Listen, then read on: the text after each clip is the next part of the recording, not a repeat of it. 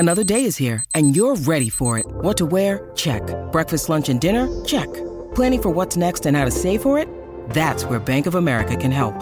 For your financial to-dos, Bank of America has experts ready to help get you closer to your goals. Get started at one of our local financial centers or 24/7 in our mobile banking app. Find a location near you at bankofamerica.com/talktous. What would you like the power to do? Mobile banking requires downloading the app and is only available for select devices. Message and data rates may apply. Bank of America N.A., member FDIC. Hi everybody, I'm Cess Busby, editor of Flying Solo. Welcome to our weekly podcast where we step inside the minds and lives of soloists and small business owners. Are you worried about money? With rising inflation and cost of living creeping ever higher, many Aussies are looking much more closely at their finances than ever before. And today's guest knows all the tips and tactics that can help you survive this tumultuous time. Jacqui Clarke has spent the past 3 decades helping Australians manage their money and build wealth. She's a trusted advisor, board member, executor, and veteran business executive with decades of experience, including 20 years as a partner at Deloitte. So she knows all about how to help Australians build their wealth. She's also the author of the new book, Stop Worrying About Money, and she drops by today to dive into a range of financial topics across the personal finance and business space, including plenty of practical advice to help you avoid typical money traps and get better at using your money in business and life. Hey, thank you so much for joining me on the show today. Welcome. Thanks, Cess. It's really great to be here. Awesome. Now, I'm really keen to pick your brain because with the cost of living rising and inflation at such record highs, I'd say it's fair enough to say that most Aussies are pretty worried about money at the moment. So I think your new book, Stop Worrying About Money, couldn't have come at a better time. Now, what made you decide it was time to put pen to paper? Well, it'd be great if I could say that I knew interest rates were going to rise like they have, but that's not actually the case. Look, I'd come off the back of a really long executive career, and I spent my career helping the ultra high net worth families. And one of the common themes was that regardless of how much money people had, they worried about money. And I'd helped a lot of people out over my career, particularly vulnerable people. And I thought it was just time for me. We've all got limited capacity. I thought the best way I could help people was really put my collective money wisdom into a book. That's very interesting that you say no matter how much money people have, they worry about money, because you don't really think about high net worth individuals of being all that concerned about, their day-to-day expenses. No, that's right. And look, I guess to be fair, the more money just comes with complexity. And I don't think it matters if you have $5,000 or $5 billion to share with family. It can cause concern how you go about that the right way. Mm. So, how do you feel about people's money habits? Do you think that they're things that are kind of ingrained from the values that they receive from their parents, and then it's about kind of breaking that down and rebuilding? Yeah, look, I do think our parents influence our money habits, and I talk about your money story. So, understanding the behaviors or the experiences you had of a child as a child and how they might impact you. Kind of interestingly, though, if your parents were spendthrifts, you're quite possibly a real saver, and vice versa. I was probably fortunate enough to inherit the sort of entrepreneurial or business gene from my parents. So they were relatively conservative with money, and I became or continued to be conservative with money over my lifetime. But there were events or things that happened in my life that influenced me wanting to save money. What would they have been? Well, when I was probably about 10 years of age, I do remember one of my dad's significant customers hadn't paid his bills in a while. And, money was not really talked about at home when I was growing up. And I like to think that that's different now in my family because I try and sort of normalize talking about money. But this customer hadn't paid my dad for a while, and it was becoming increasingly worrying for my parents. And I started to notice some of mum's behaviours around shopping. She was just being a little more thoughtful with the choice of meat cuts she bought. It was just unusual, I guess, to hear about money at home. And I did sense worry for the first time from my parents. And again, I think that influenced me to be conscious around, you can't so much choose your customers, but also being conscious about making sure that if people aren't paying you as regularly as they used to, you need to think carefully about, do you continue providing services or products to them, or do you change your arrangements? Yeah, that's very good advice. Like, you don't want to leave it till it's got past the point of no return, which I think happens for so many business owners. Yeah, the sad part is that you're the one who ends up not being able to put food on the table for your family. Yeah. In terms of reframing the way that we think about money and our habits so that we stop worrying about money and kind of change our way that we think about finances. It sounds easier said than done. What are some kind of tips that you would suggest to start with? Yeah, it's a really good question, Sess, because I think for people, I talk about sort of three big money mistakes, and one of them is just simply keeping your head in the sand. And so part of the sort of taking the deep breath and launching into it process is, I start with getting people to understand what their baseline costs are. So I say, do you know what it costs to open your front door at home? So that in itself can start many conversations in a household. Someone might know, someone might not. I also talk about financial accountability in relationships, so making sure that you're not delegating the financial side of things to someone else. But it's really important to understand what costs there are in your household, because I think that's the baseline then for every decision or choice you make from there. But that first mistake of keeping your head in the sand is the one point that you have to acknowledge and say, okay, I'm going to change my money journey or my money goals or whatever it might be, and get an understanding of what the baseline costs are in our family or our household. So does that start with the B word, budget? Well, you know what? I actually, it's a tough word, that one. It's ugly. It would send most people off. So I like it. I would simply say, you get out the back of an envelope, you go online to your internet banking, you have a look at what you spent on your credit card and your main bank account, and have a look at all the categories. Just analyze 1 month. So all I'm suggesting is, if you're really afraid of it, take little steps and actually just look at what the costs are. So I'm actually not proposing a budget. I'm first just saying, what is the baseline? What are your costs? So I'm not saying, hey, stick to a budget of X, because I do think budgets frighten people. And when you earn money, you feel like you've got a right to spend it as well, right? Well, they're kind of like a diet, aren't they? They can be, and they can also work really badly, when you have a diet blowout. Yeah. People have budget blowouts as well. It's like when you think, oh, you go out to dinner with friends, you've been good all week, you haven't had dessert, and dessert comes around, you're like, of course I'm going to splurge on that. And how do you feel on Sunday morning with the extra glass of wine and the dessert? You're a kilo heavier. Budgets can be a little bit like that, because I think people think, I've saved, I've saved, I've saved, I've been really good, therefore I can buy X. I can buy the new, I don't know, golf club. What do people spend their money on? Handbags, nice outfit, whatever it might be, or bigger things like a car or something. That's Yeah. another thing as well, cars, like Yes. how much money do people spend on their cars these days? It's like, An oh, awful lot, and I think the other thing, when you think of younger people in the population, it's sort of an attainable financial goal. You need wheels to get around, or do you, is the question. But today, owning a house seems so far away that buying a car is the next best thing, right? So I do, one of the other money mistakes I talk about is people wearing and driving their money, which is quite natural, because you've got a smaller amount of money, then you spend it on clothes or you spend it on cars. yeah, I do have some friends actually that are constantly splurging on um, high-end labels and then in the same breath complaining about not having the money for a deposit for a house. Yes, It's it's like, real yeah. problem, isn't it?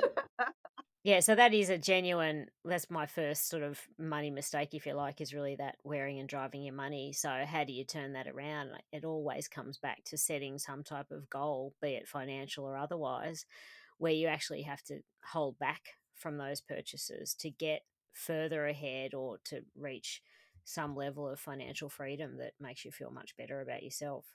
So a bit of abstinence.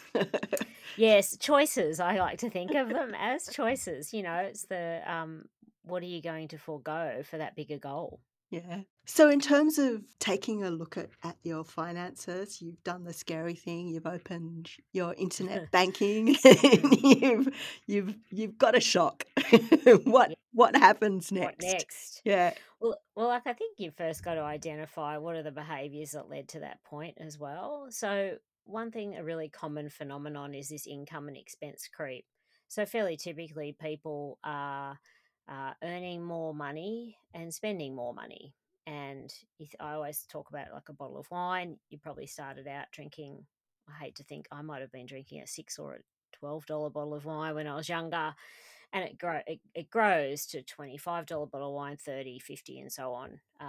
So I think you've got to first identify what are the behaviors that have led to that, in terms of those spending behaviors, and then deciding, if I want to actually save or invest money, what am I going to put aside? So what am I going to change here? So whether it's ending subscriptions when you're not using them at a point in time, rather than having all this money continually going out of the bank every month, actually deciding what, or resetting your new baseline expenditure, what you'd rather that look like. Decide what things you're not going to spend money on anymore, so that you are actually creating a little bit of headroom in your spending, so that you can then set that aside for saving or investment. It's a bit like scope creep. Like Oh, if it's you exactly like that. Exactly. Yeah. And scope creep, interesting, scope creep's a whole other ball game in a way too, isn't it? That it depends which side of the fence you're on. Are you the receiver or the um yeah, Yeah. it's not nice when your lawyer calls you, or the project manager calls you and said, "Oh, there's been a fair bit of scope creep because of X and Y," and you're on the receiving end of that, which is a whole lot more cost. I think the difference with expense creep is that you are the master. Essentially, you're the master. Okay, we have some economic factors now influencing that, but there is another part of it that you're the master of, which is whether it be the quality of the groceries you buy, whether it be the special things that you purchase for yourself. They're all going to influence that as well. And the classic one says is things like the uh, tax return refund. Like, ran into some ladies yesterday, and they were already banking on that and what they were going to spend that on. So I think the opportunity is to save that for a bigger financial goal, rather than spending it on that luxury item. Yeah, it's a hard thing for people to grasp though, I think, because they feel like kind of when their tax return comes in that it's money for nothing in a way. Yeah, exactly. No, I couldn't agree more. And it's just actually an opportunity. I see it as an opportunity to do something different. All right, so you've talked about a couple of the money mistakes, like wearing and driving your money and keeping your head in the sand about your money. Are there any others? Now, look, I think the main one is where we started, just not actually appreciating what your baseline costs are. So few people can quote back to me what it costs to open their front door at home. So few people have done that analysis that says, okay, my rental mortgage is X, my subscriptions, my insurance, my um, grocery bills, all add up to a certain amount per month. So actually, until you've really done that, it's tricky to move forward. But I think the important thing, Seth, as well, is to say, if you've made those mistakes, you can turn it around. And I've seen people do it, make the decision that, they don't want to end up homeless at 60 as a woman or whatever it might be. And so I'm going to make a decision now to get on top of, or know what these costs are, and manage them to a point where I'm actually going to get ahead. So, what are some simple steps that you can take then? Feel like, you are that woman going, oh, I'm coming up towards retirement and I don't have as much in my super as what I thought. What are some steps that that person could take? Yeah, well, apart from, I think, taking a good look at knowing what your costs are, I think the flip side is from an income perspective. So, how can you influence your income? So, if you haven't asked for a pay rise, maybe it's time you should. But the other thing is, perhaps if there's no flexibility in your baseline costs, you always look at what I would call then the top line, which is your income. So, is it time to set up a side hustle? Is it time to create a little business on the side that might generate some more cash for you? And honestly, whether that's cooking meals for people, or taking on ironing wherever you want to start. You might decide that you do web development on your weekends for people, or help write blogs for people. Um, there's any number of services now, obviously, that can be delivered flexibly across multiple platforms. So these could be ways, I think, that people could supplement their income in the absence of being able to seek a pay rise. If we're talking about the top line, obviously we sort of covered the baseline, which is working out, first of all, too, if you're helping out adult children, how you reduce that burden on your own cash flow.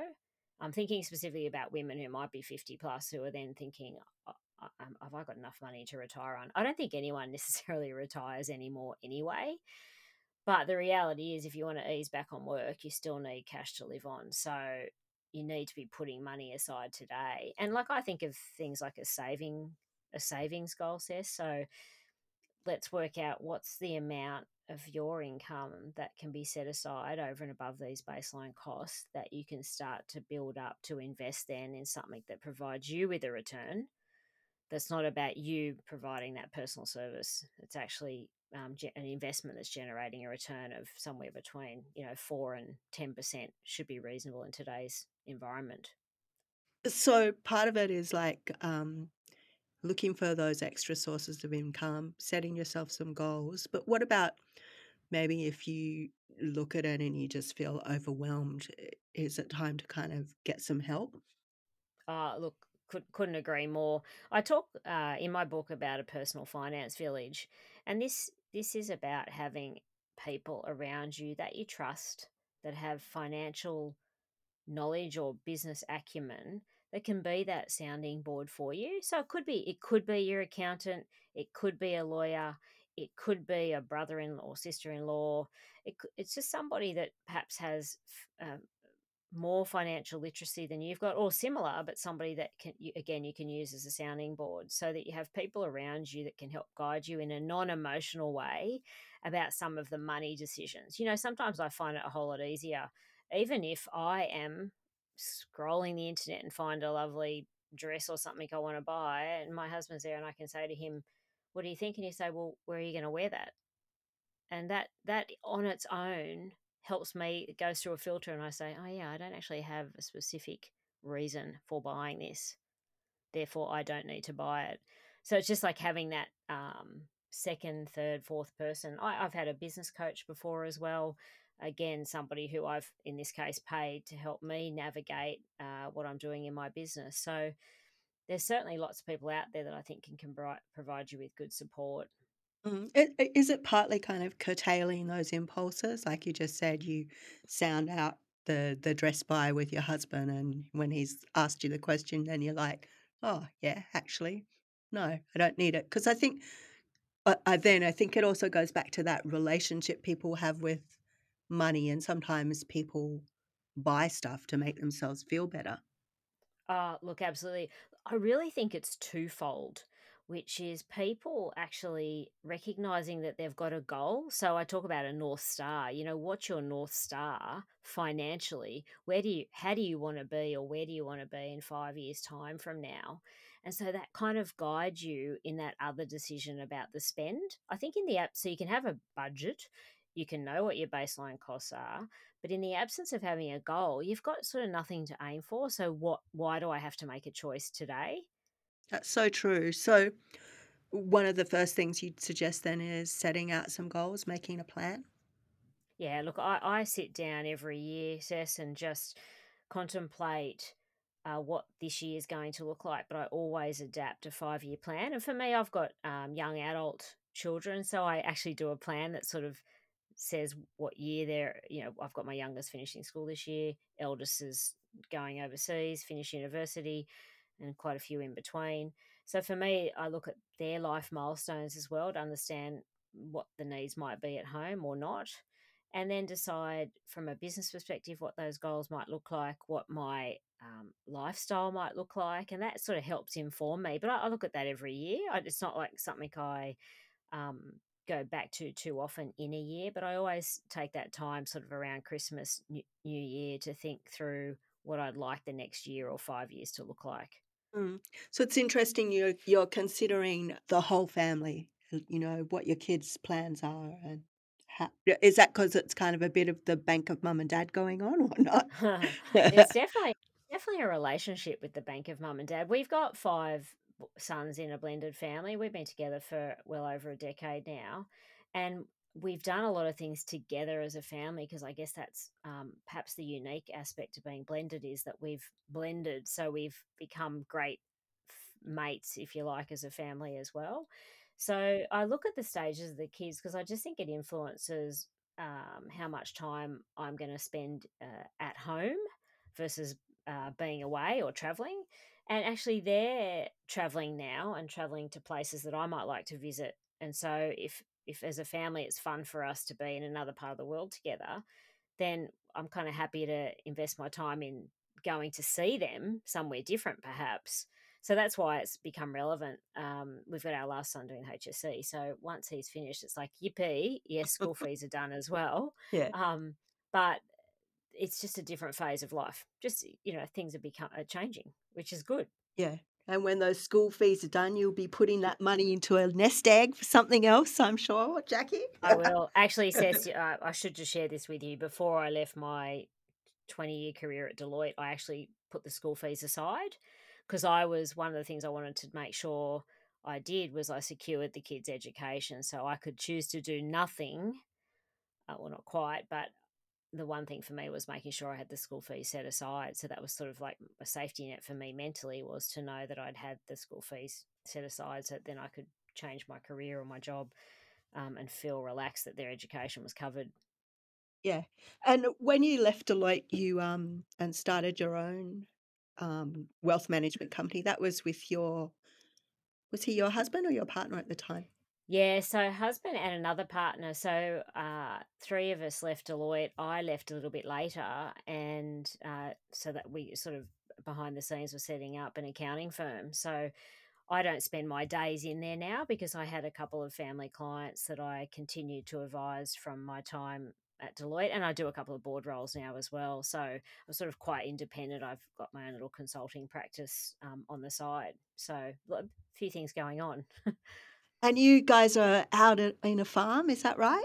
Yes, we have. Yeah, so I'm Sydney. Well, spend my time between Sydney and a country town called Braidwood, which is in the southern tablelands of New South Wales. So, sort of like an hour from the coast, an hour from Goulburn, or an hour from Canberra, depending on which direction you're coming from.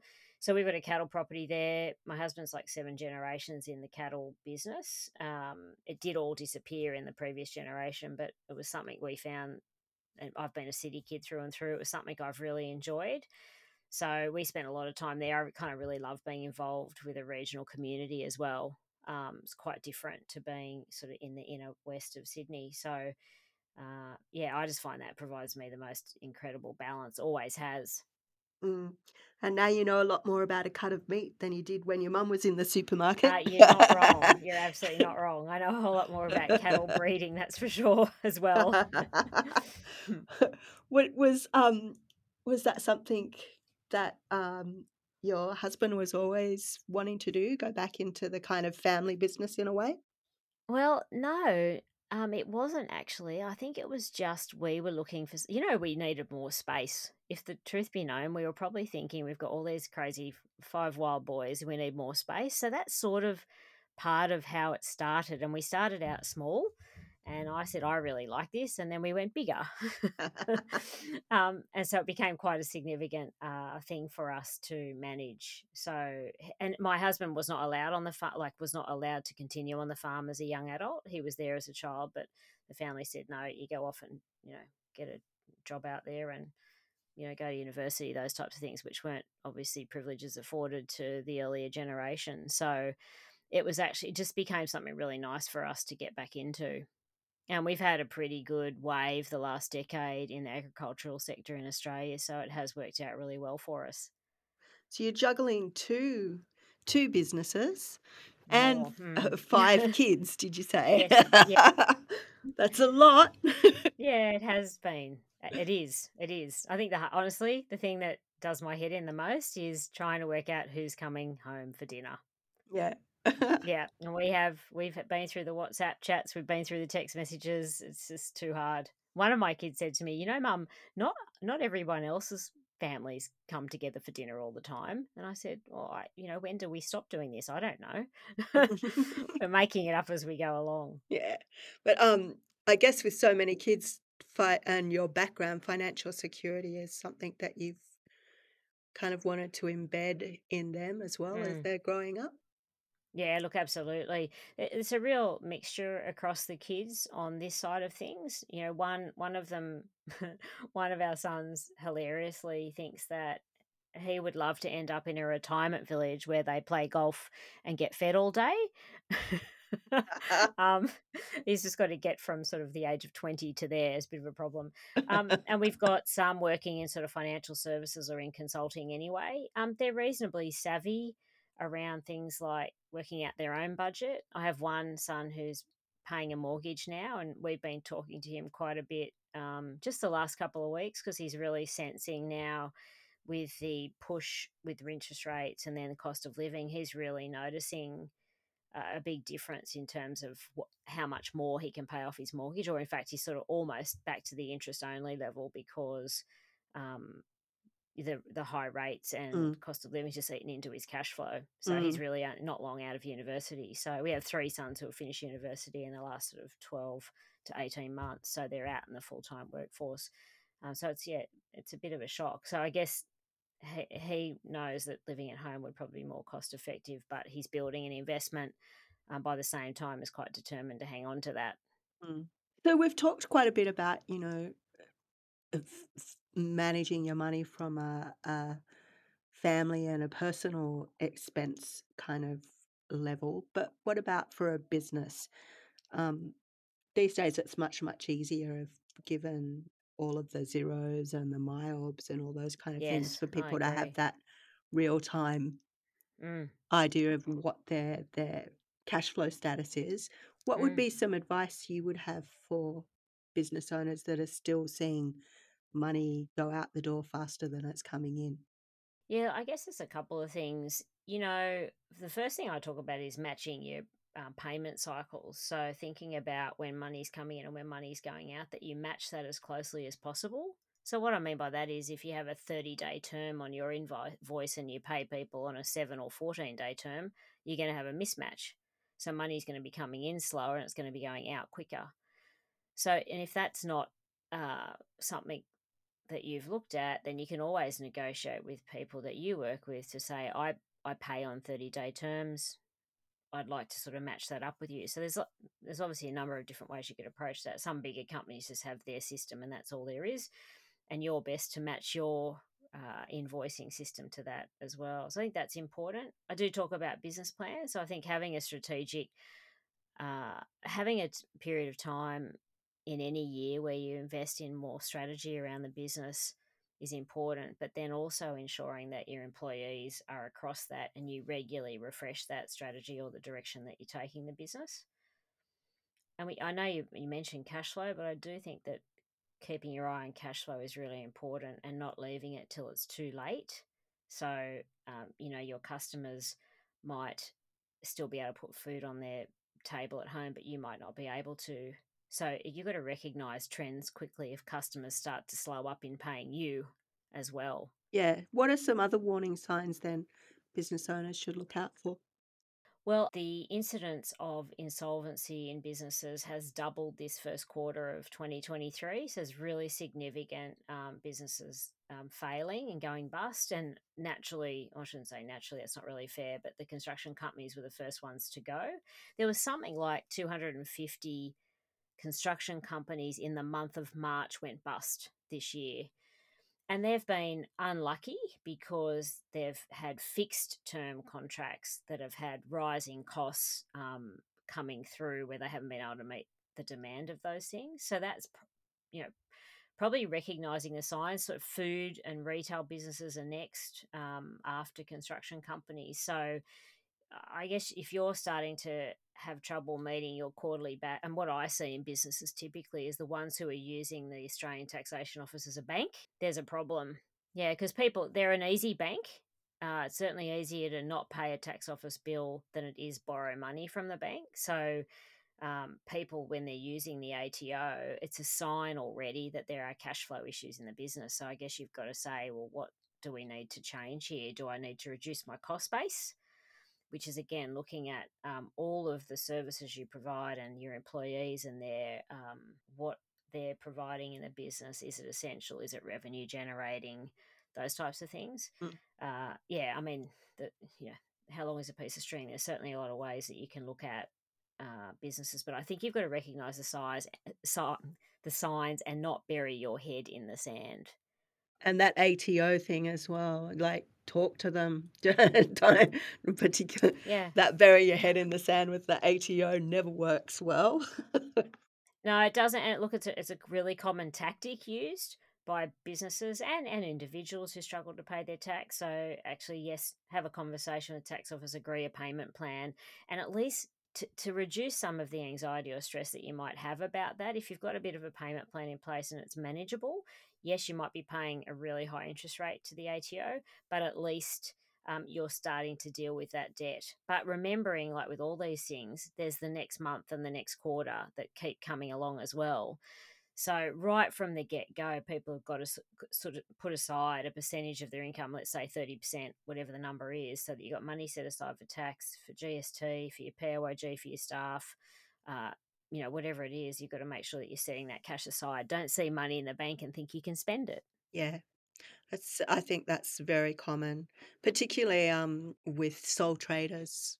Yes, because naturally, back to that thing we were talking about before, is you see you've earned the money, it's in the bank, therefore I can spend it. Oops, got to pay quarterly tax bill. Oops, last year's tax return's been lodged, got to pay the company tax on that income now. So you can be forever playing catch up. Yeah. If you get into that cycle, apart from speaking to the ATO and kind of working out your budget to try and make sure that doesn't happen again, is there any quick fix? Well, not necessarily. I would suggest that you have to stop and have a very hard look at yourself, probably, and your business model, and say, is this actually right? People sometimes put timeframes on the period of time that they're going to run the business a particular way to see if it then turns to be more profitable or otherwise. But I think setting that timeline goal is not a bad idea, to say, I'm going to give this another 90 days or 60 days, whatever it is, to see if it turns around. Otherwise, I need to actually call it there. And that's when I would get people in to help. That's when I would be consulting people, say, what's this look like to you? Because, you become so tied into it. It's all about you. You certainly don't want to fail as well. So you need to get other people to help you make that decision. Yeah. What about the changes to super? Do you think that is going to have a big impact on businesses? Not necessarily, Cess. I don't think so. I mean, the reality is, with the ceiling on the 3 million or the extra tax, that people who generally got that kind of money in super have maybe got other things to worry about. Yeah. I don't. Yeah, I think that just paying superannuation feels like a burden as a business owner when you've got to pay it for other people. I think the important thing as a business owner to keep paying super for yourself as well. Yeah. It's all going to come down to cash flow for yourself, but the reality is, make sure that you're putting some aside for yourself as well, Mm, not just your employees that you're required to by law. yeah, that's so true, particularly with Mm. our solo operators. They just Yes. that's the last thing they think about is putting money Mm. into their super. So Yeah, I frequently meet people who haven't essentially contributed to super for 10 or 15 years for exactly that reason. mm, So they've been happy running their business, they've been paying off a mortgage, they've been or growing the business. It's just not something that's been a focus. And they think, well, if I give it to the tax man, I've got to pay tax on that. If you earn over a certain amount, you've got to pay the extra 15% tax on it. It doesn't make sense. But actually, it still does make sense.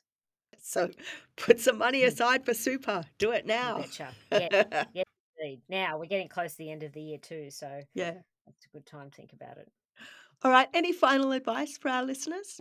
How they can stop worrying about their money? No, I think the most important thing is go right back to the start and make sure that you are being accountable about it personally.